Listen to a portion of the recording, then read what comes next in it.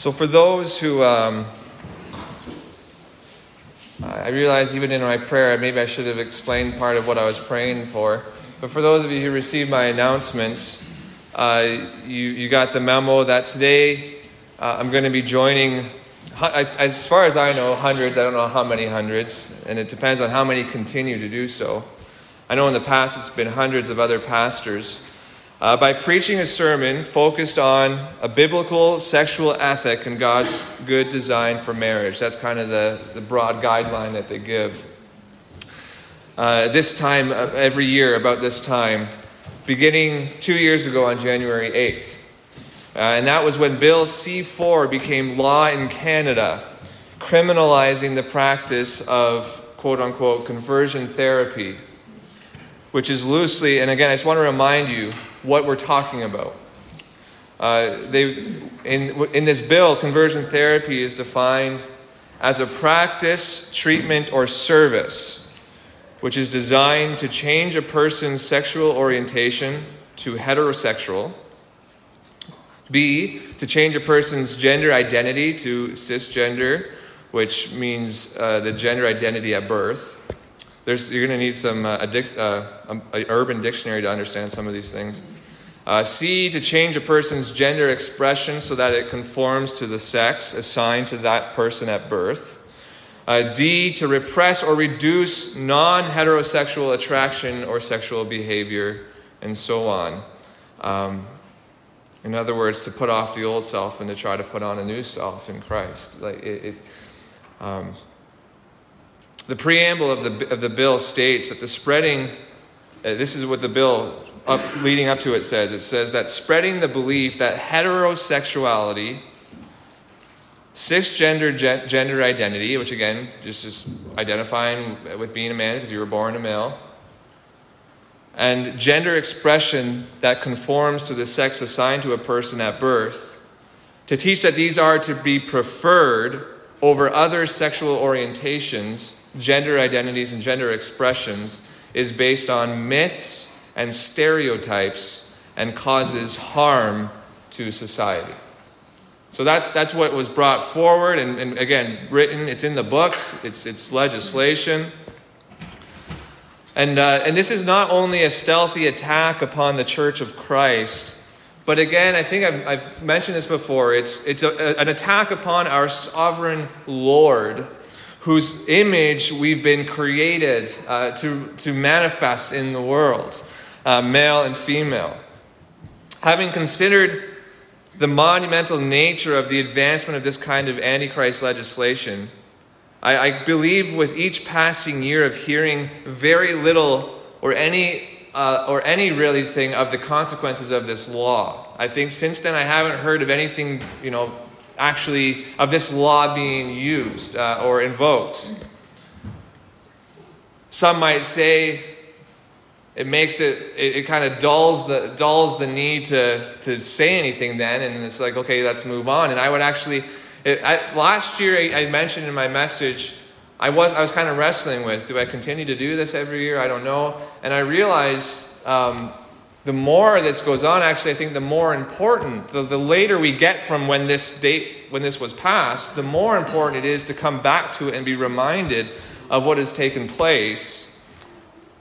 That to call the church to attention to, as Paul said in 1 Corinthians 16, to be watchful, to stand firm in faith, to act like men, and to be strong.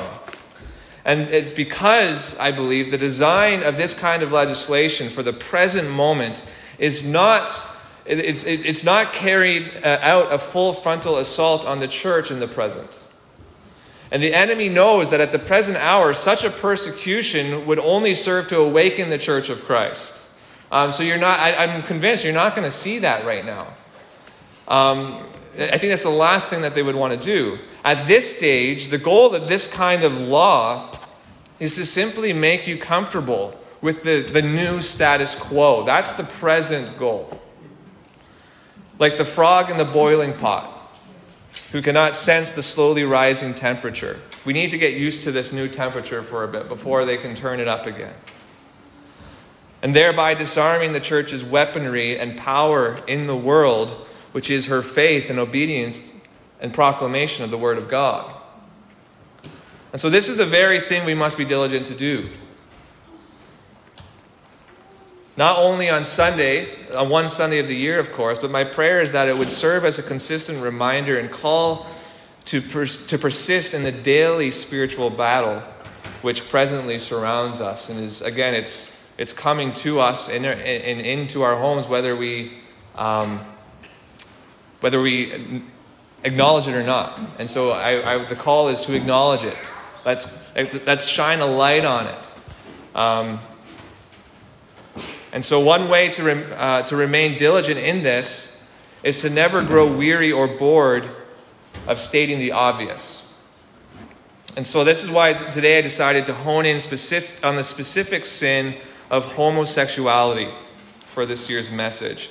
And we're going to be going to, again, one that we Christians tend to not want to go to. And so I thought, well, let's just do that. Let's open our Bibles to it. In Leviticus chapter 20, verse 13. Leviticus chapter 20, verse 13 is the specific text.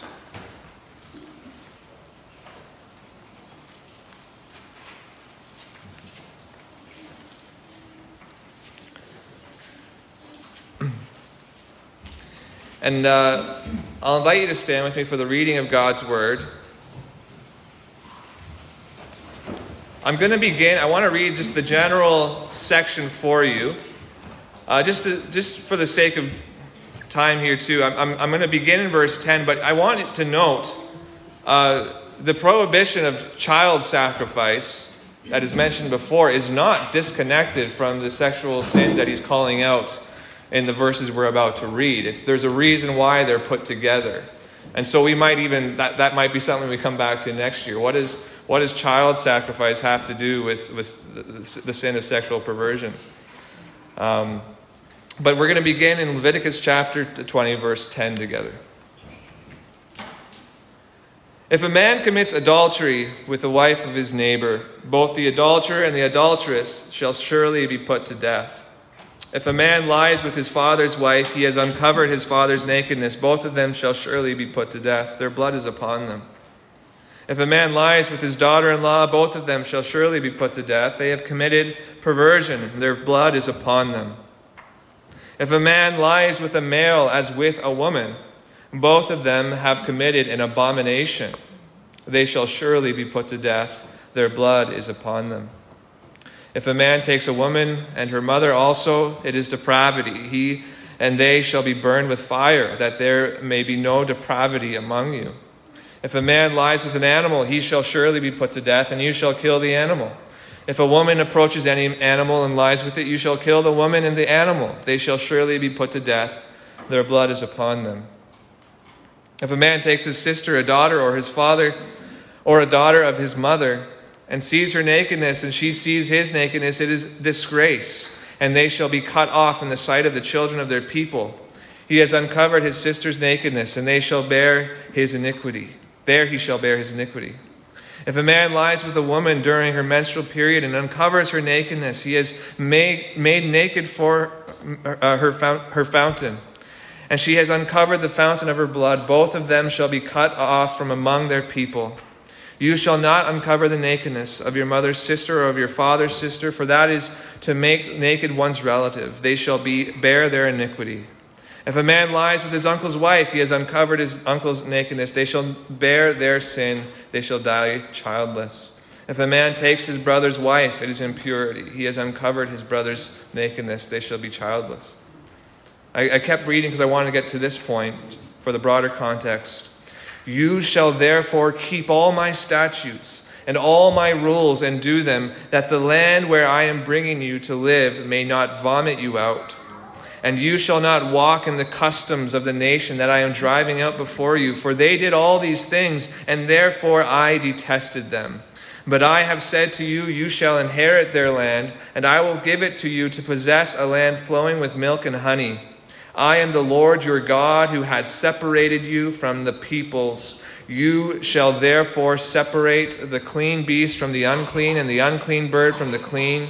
You shall not make for yourselves detestable by beast or by bird or anything with which the ground crawls, which I have set apart for you to hold unclean. You shall be holy to me, for I, the Lord, am holy, and have separated you from the peoples, that you should be mine. A man or a woman who is a medium or a necromancer shall surely be put to death. They shall be stoned with stones. Their blood shall be upon them. This is the word of the Lord. May it be received as such. You may be seated.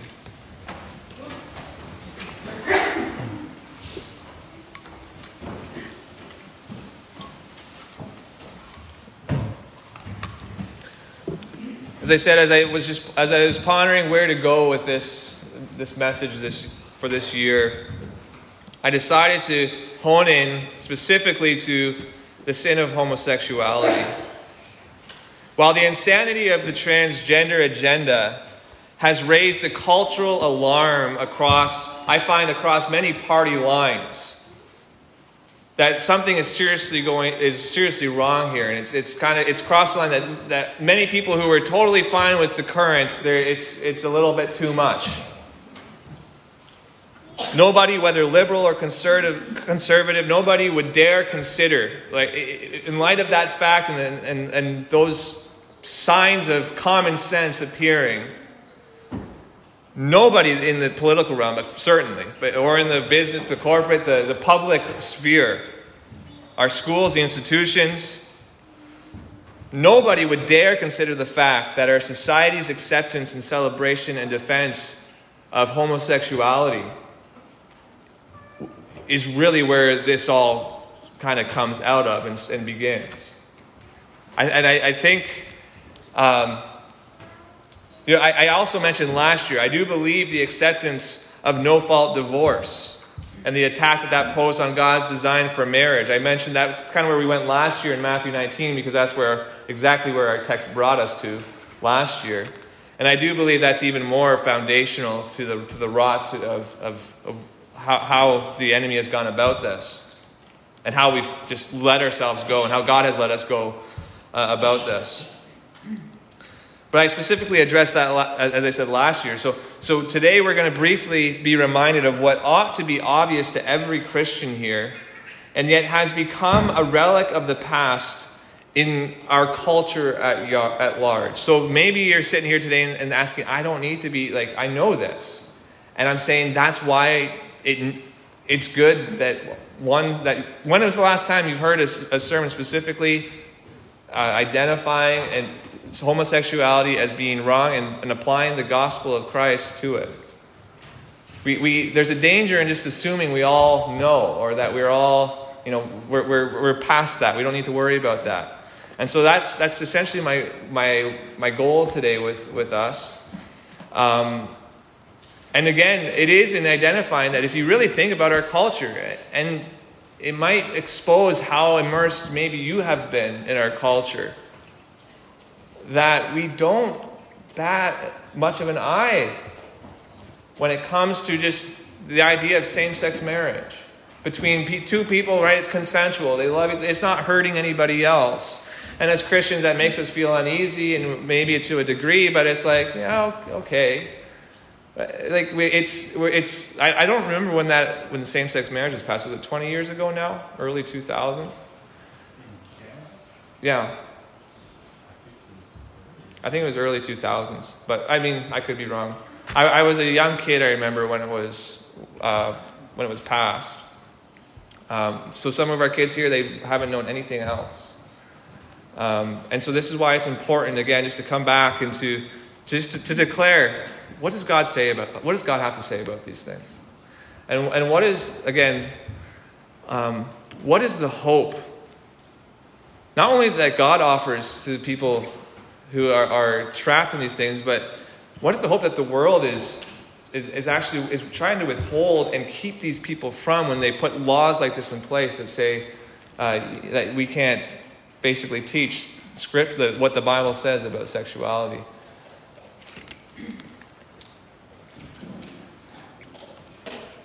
So we're turning to Leviticus chapter 20, verse 13. Now, just briefly a broad context in Leviticus chapter 17 to 27 emphasizes holiness is the theme of Leviticus. Holiness being set apart, being called out and to God as His own people. And it's that they must be holy because God is holy, which, by the way, Peter repeats concerning the new covenant people of God in 1 Peter chapter 1, verse 16. And so the Levitical code, though, is given in these chapters to make Israel the city on the hill that God chose and delivered them to become. And He does so by extending their commitments to the Lord beyond the realm of mere private devotion, and nor even in fervent participation in public worship alone, but to include a total way of life. That's what He's doing here with the Levitical code. That it would involve every aspect of our existence in God's world, ranging all from the bedroom and the home and the community and the economy and all of it. That He wants all of it. And so as we zero in on our text today in chapter 20, Leviticus 20 is very similar in content to Leviticus 18, just for you to note. Many of the same sexual offenses are listed in Leviticus 18 are then repeated in Leviticus chapter 20. With Leviticus 20, more attention is given to the punishments. You don't see that in 18, so there is a bit of a shift of the punishments being meted out for those violations. But the repetition of much of the content of 18, again in 20, stresses the gravity of the issues being discussed, as does the twofold mention of the death penalty by stoning at the beginning of chapter 20 in verse 2, as well as the end at verse 27.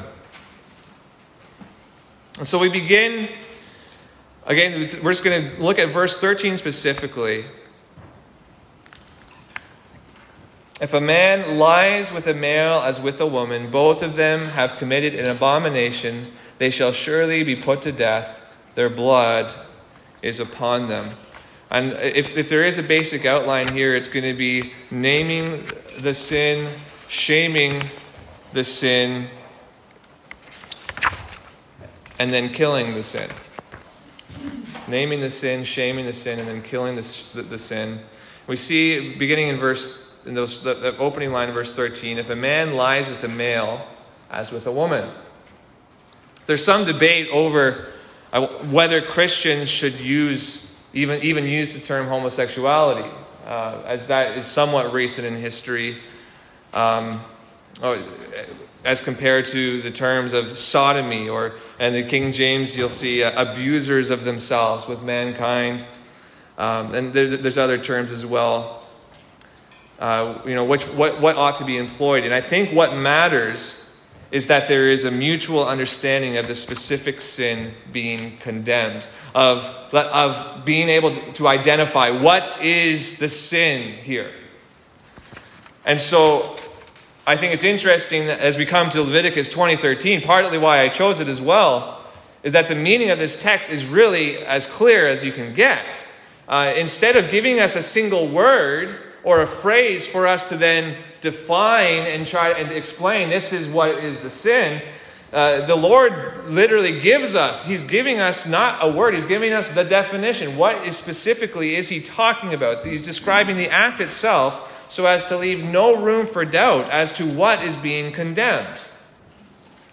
The man, and we even see even further, you might not notice it, you should in the English even, where you see the man-male distinction in the word choice there that is made, and it reflects the Hebrew that difference there. Basically, it says if a man lies with a male, so male there is the word zakar, and it carries more of an emphasis on biological sex than the typical word used for man, which is ish. And so when in English, male, that's just when you use that, that's usually more the focus of the context. You're referring to the biology.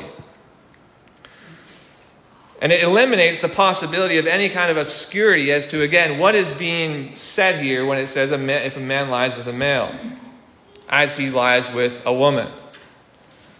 The clarity of this text is also helpful to interpreting the meaning of a couple texts in the New Testament that are admittedly a little more, they're not that obscure, but they're more obscure than Leviticus is in their usage of the Greek. So I'll just point you there, just again, part of this is equipping you so that you know, because you're going to hear these kind of things, probably not even from unbelievers, probably from churches, probably from other Christians trying to defend homosexuality. But in 1 Corinthians 6:9, of course, it's a well-known verse. Do you not know that the unrighteous will not inherit the kingdom of God? Do not be deceived. Neither the sexually immoral, nor idolaters, nor men who practice homosexuality will inherit the kingdom of God. 1 Timothy chapter 1, verse 10 also has the same reference to men who practice homosexuality.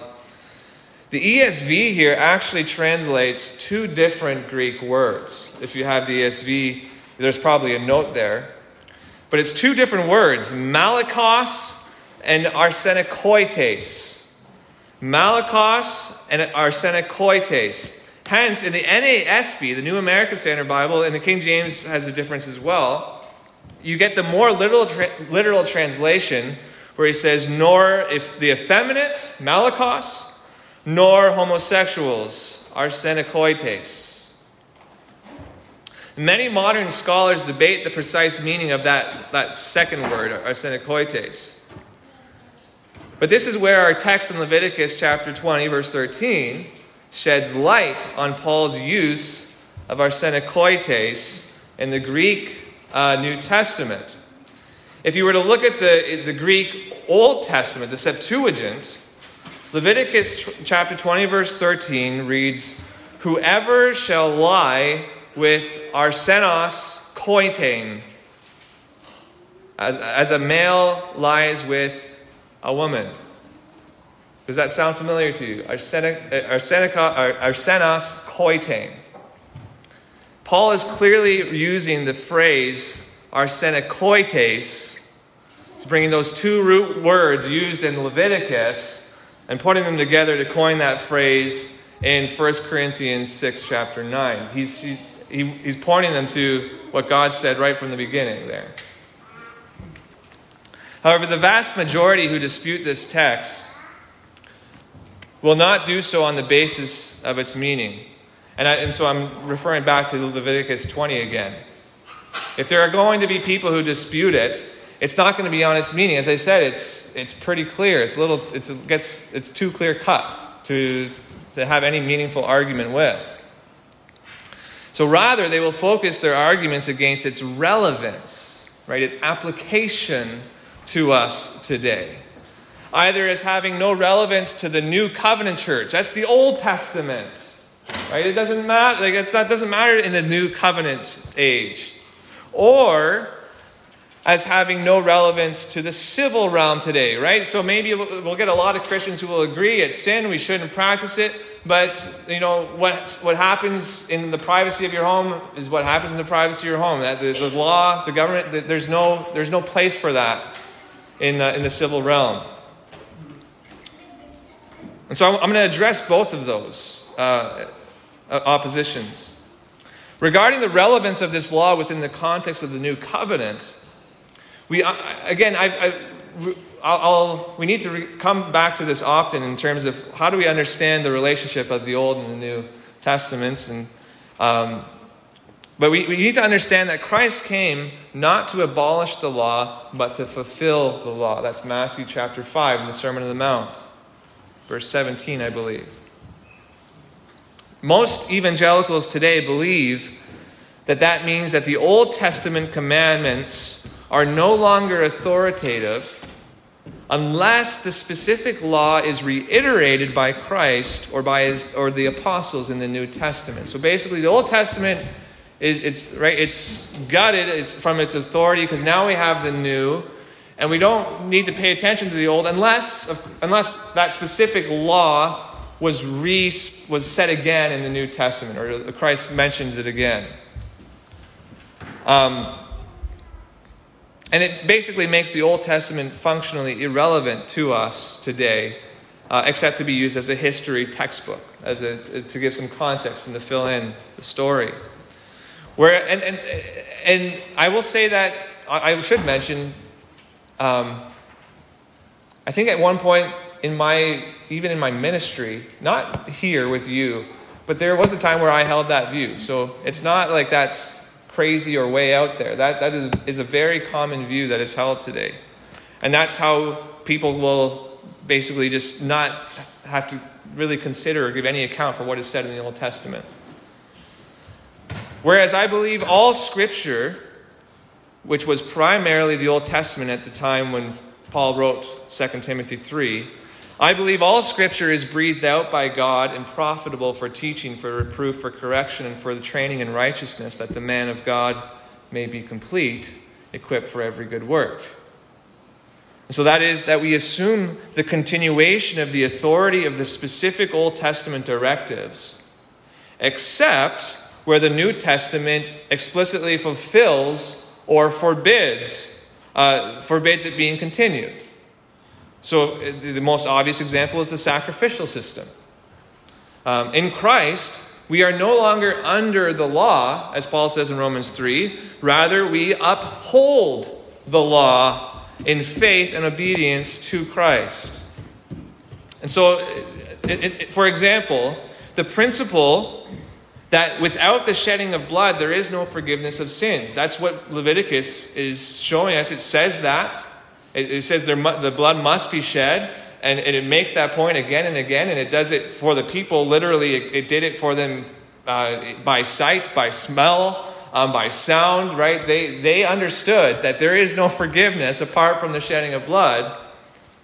Well, it is upheld both in the Old and in the New Testaments. In the Old, this was done through animal sacrifice. In the New, it is made once for all through the sacrifice of the Lord Jesus Christ. We still, that law is still being upheld today in Christ. And so that's why we don't do it by the sacrificing of goats. But even if, so that's my case for, we need to pay attention to Leviticus 20. Our understanding of the covenants does not, set us free from having to give an account for that. But even if we were to adopt the former hermeneutic, that we write it off unless it's brought up again in the new. I've already demonstrated how that is the case. It's the case that with Paul and his use of arsenokoites in 1 Corinthians 6:9, as well as 1 Timothy 1:10, that it is brought up again in the New Testament. It is. You can't escape it. Even if you want to escape the Old Testament, you're not going to escape it in the New Testament. So there's no getting around this. And I mentioned Matthew 19 last year, where Christ defines the confines of marriage being between one man and one woman. And then last, I'll say to that is also, right, good luck in applying that principle consistently with everything else that's forbidden in Leviticus 20 that isn't explicitly reiterated in the New Testament. So we as we read through Leviticus 20, we had the prohibition of the crime of bestiality. Well, that's not forbidden in the New Testament, but I don't think I'd have any difficulty convincing anybody that is something that should not be practiced by anybody, not just Christians. In God's world, that should not be taking place. And so we must be consistent. And so the sin has been named. We've named the sin. We've identified it. God has done so very capably.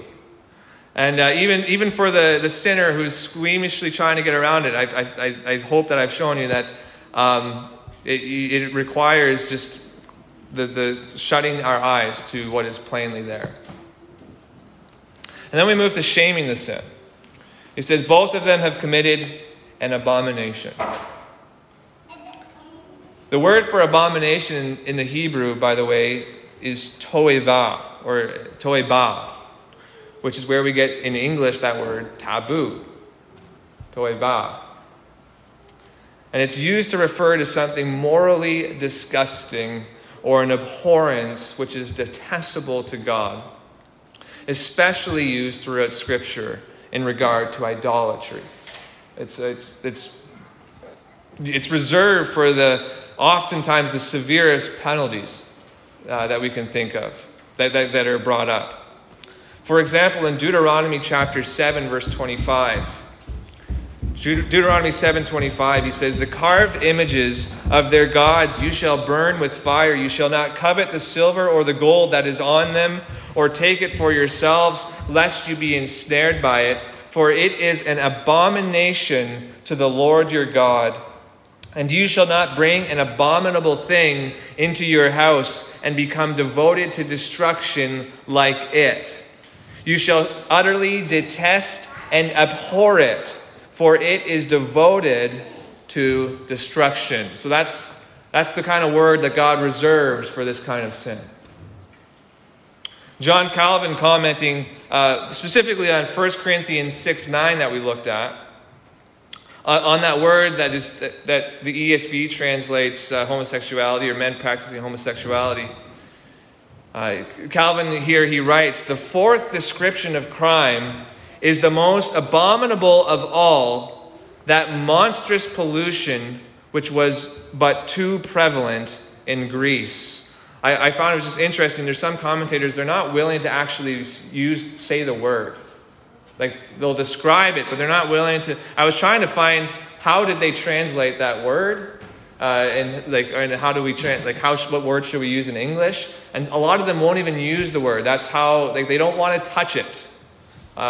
Many of the commentators, the older ones that I looked to, it was just unthinkable to them. If you find this kind of language to be over the top or unnecessarily harsh, then the truth is that you've been conditioned more by the present culture than you've been conditioned by the Word of God.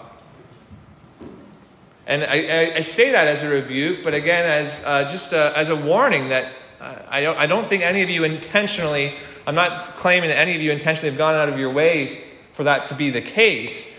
I'm just warning you that's what happens when we're surrounded by these things, and it becomes so normal.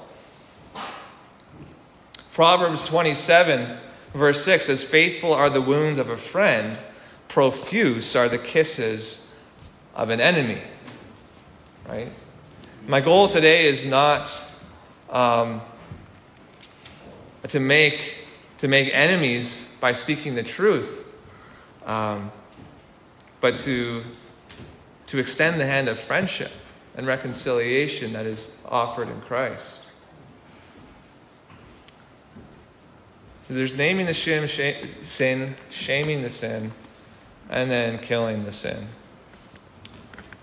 It says, "They shall surely be put to death. Their blood is upon them." While many Christians today will likely have parted ways with me long before this point, for those who would still be with me, and when I speak many, I think for the most part, I'm sure some of you are hearing this, maybe this is the first time, and I'm challenging you, and you're having a hard time hearing it. I'm sure some of you are here, and I'm glad you're here. But I also recognize I'm sort of preaching to the choir in this little group here. But I also know this, and I'm preaching this way because I know we don't just live in this little bubble alone. And you are in the world, and you are surrounded by this stuff. And so we need to hear this and know this and be aware of this. And you're also surrounded by YouTube and the Christian influences and pastors and teachers who are going to tell you different things that you're going to hear. And many Christians today who would call themselves Christians will likely have parted ways with me at this point. They wouldn't want to even touch Leviticus because it's the Old Testament. But for those who are still with me to this point, here's where the majority of dissent now comes. For whoever remains, here's like the last blow from what would remain of the conservative evangelical church today. Many would say the civil laws right, only ever applied to Israel and cannot be applied in a principled sense. Of course, I'm not saying that we should one for one just take their laws and adopt them and we're going to be literal Israelites. So I'm not saying that, but even with that explanation, to say that there's a place for the principle of the laws, that we to be learned and observed and applied in our context, in our day, in our circumstances, within our nation and society. That it cannot be applied in any general sense like that as either to any jurisdiction outside of the nation of Israel in the Old Testament. That was just for them at that time in that place. But again, this is not how God saw his law being applied in the Old Testament. I noted, we saw in verse 22 of chapter 20, later he explains, he says, "You shall therefore keep all my statutes and all my rules and do them, that the land where I am bringing you to live may not vomit you out, and you shall not walk in the customs of the nation that I am driving out before you." Why did he drive out that nation before them? "For they did all these things, and therefore I detested them." Israel was the arm of God's judgment upon the Canaanites for their practice of these detestable things. The standard of righteousness and justice which God calls his own people to is the exact same standard by which God judges the Gentile nations. He is not partial. He shows no partiality. And so still many Christians will agree that homosexual activity is a trespass against God's law, deserving of eternal punishment in hell. Yet they believe that the God of the New Testament or the New Covenant is more gracious and patient than the God of the Old Covenant. And thereby, the death penalty regarding the various sexual perversions mentioned in Leviticus is no longer applicable within the civil realm today. It has no place today because this is a period of grace. God is a God of grace now, and that was the Old Testament. It was all law. And not only is this blasphemous, in that it portrays God as being basically bipolar in his character, as if he is not the same yesterday, today, and forever. But Romans 1 actually explains that the removal of temporary restraint and judgment of sin in a society is a sign of God's wrath being poured out upon a people to their own destruction.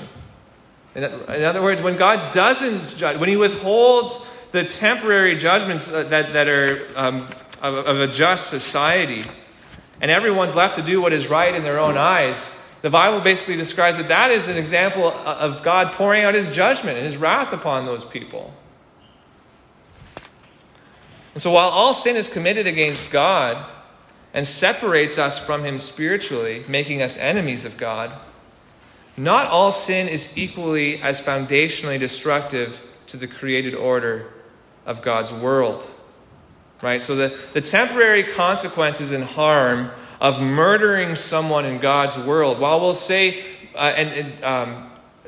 there is forgiveness for the sin of murder, there's going to be more severe consequences in the world than other sins, such as this in the case of theft. So the laws of God reflect this balance, or I guess you might call it. And unlike other ancient Near Eastern civilizations, in Israel, crimes of a religious nature or against family life always received the strongest punishments. If you go through God's laws, anything that threatened essentially the family or the true religion, the true practice of religion of worship, always had the severest punishments. Whereas, and it's become this way in our society, but in the Near Eastern civilizations at that time, it would be contrasted where the laws of those peoples where the violations would result that had an economic loss. Those would tend to be the most severe punishments at that place and that time. Biblical law consistently places more value on life, on human life, and on life in general than on material or possessions. There is value in material and possessions, but you see in the severity of the punishments that how serious God takes violations against his image bearers. So God's punishment ascribed to homosexuality in the Old Testament was not arbitrary to the natural world the Israelites lived in and in which we find ourselves living in today. And our laws in Canada used to reflect this. Again, some of you maybe are old enough to know this. I don't know. But it was up until 1969 when same-sex activity, so we're not talking about marriage, where just same-sex sexual activity in private between consenting adults was decriminalized in Canada. Before then, before 1969, it was a crime. Again, I just want to sit here and just reveal my cards, my age. Like,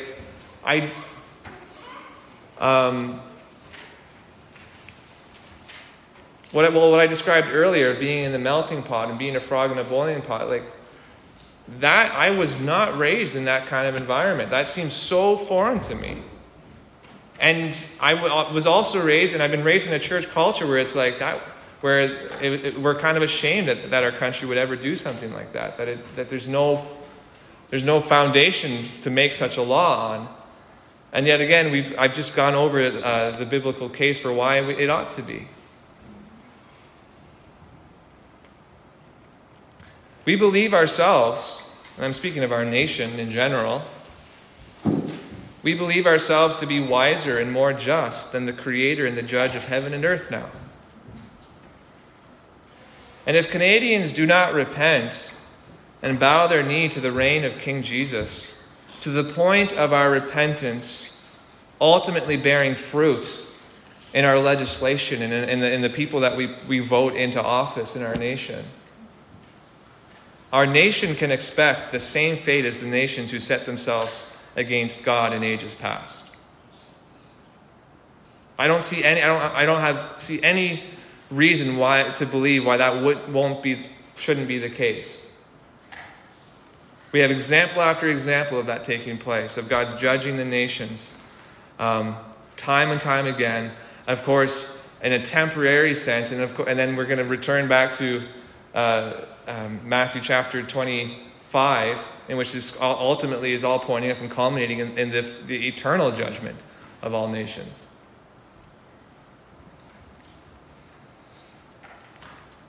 And some would say the principles of the civil laws, again, I misprinted that there.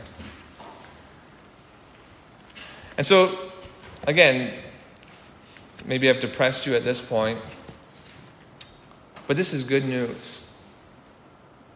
The reason I'm doing this is to share that this is good news to all who come here today, or who maybe all that you might bring this to, or people in your life. This is good news to all who have come here today who are enslaved and condemned in the lusts of your flesh. Jesus said in John chapter 8, verse 31, "If you abide in my word, you are truly my disciples. You will know the truth, and the truth will set you free." And this truth, knowing the truth, involves not only knowing the truth about Jesus, but about being set free to tell the truth about your sin. About your transgressions, about the bonds and the enslavement and the shackles that weigh you down, and the guilt and the shame that is associated with our sin.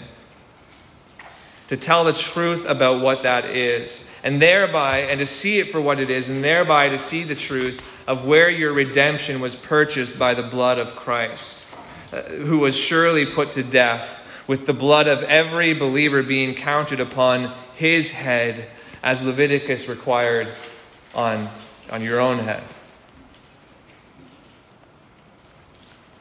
And again, this is, in 1 Corinthians 6:9, I read that list. Do not be deceived, neither the unrighteous will inherit the kingdom of God. Do not be deceived, neither the sexually immoral, nor idolaters, nor men who practice homosexuality, nor thieves, nor the greedy, nor drunkards, nor revilers, nor swindlers will inherit the kingdom of God. And he says, and such were some of you. But you were washed, you were sanctified, you were justified in the name of the Lord Jesus Christ and by the Spirit of our God.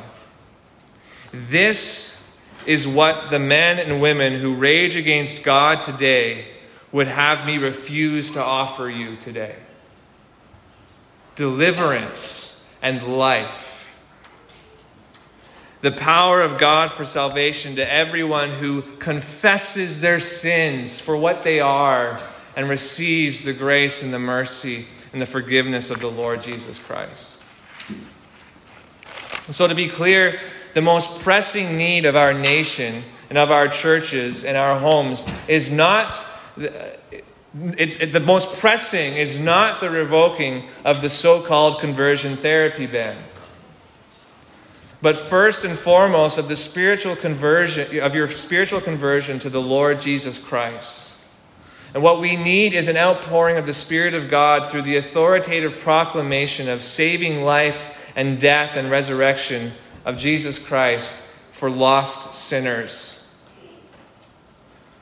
Our charge from God is to call all men and women and boys and girls to forsake all sin and perversion of the goodness of God, and whether it be sexual or communal or in regards to your relationship with the church and in your worship and how you've treated God.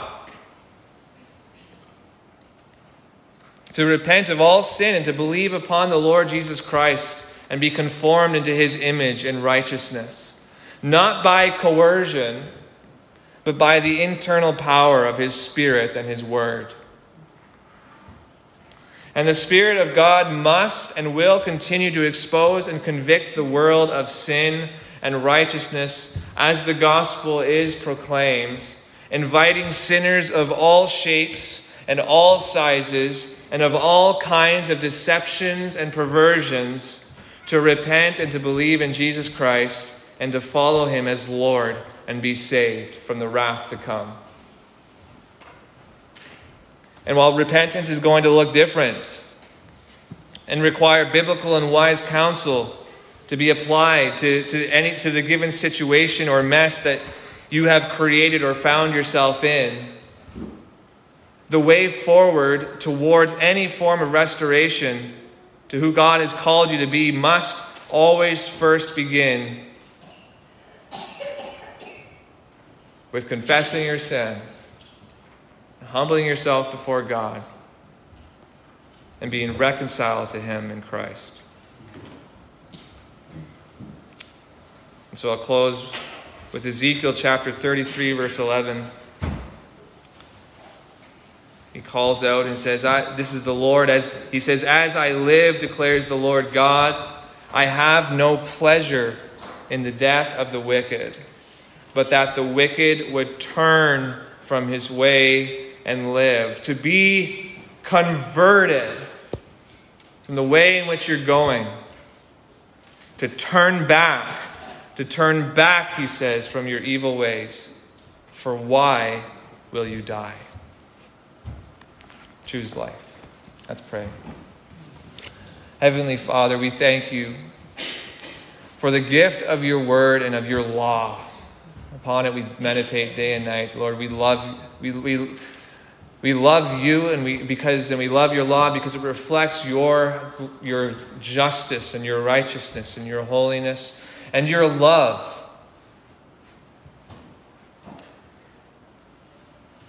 Lord, I thank you for the clarity of your word, and that we aren't left blind and wandering and feeling ourselves towards the truth, and towards being set free, or towards some kind of deliverance or salvation that the different religions of this world will seek to conjure up. But God, you've revealed our sin for what it is, and you've exposed and you've shed the light of Christ upon it. And by doing so, you've shown us and you've revealed the way to salvation. You've revealed the way to be reconciled to you.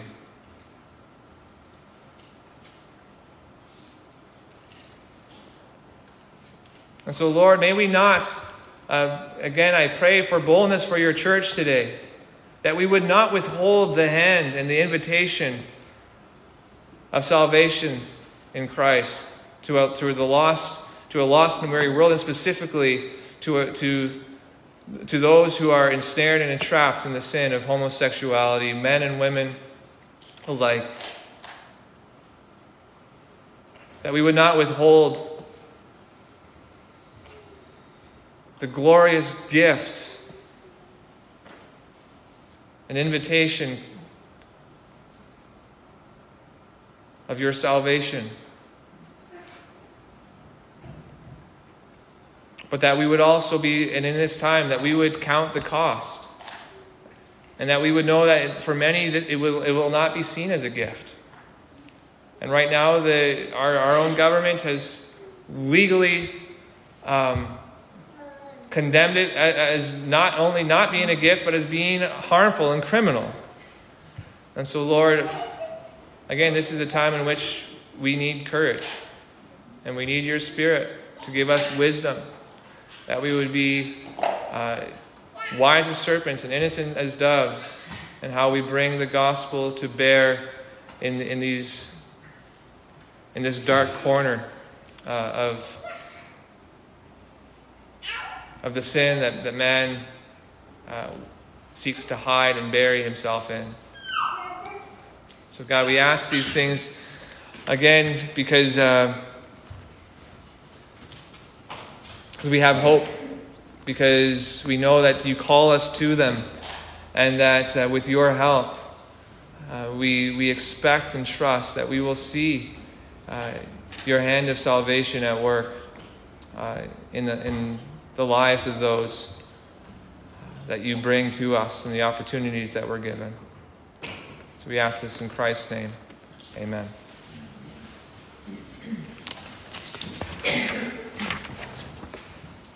Let's sing Psalm 33 together now. As the Lord has instructed us, let's respond in Psalm 33. I'm going to read verse 1 to 5. I'll invite you to stand with me.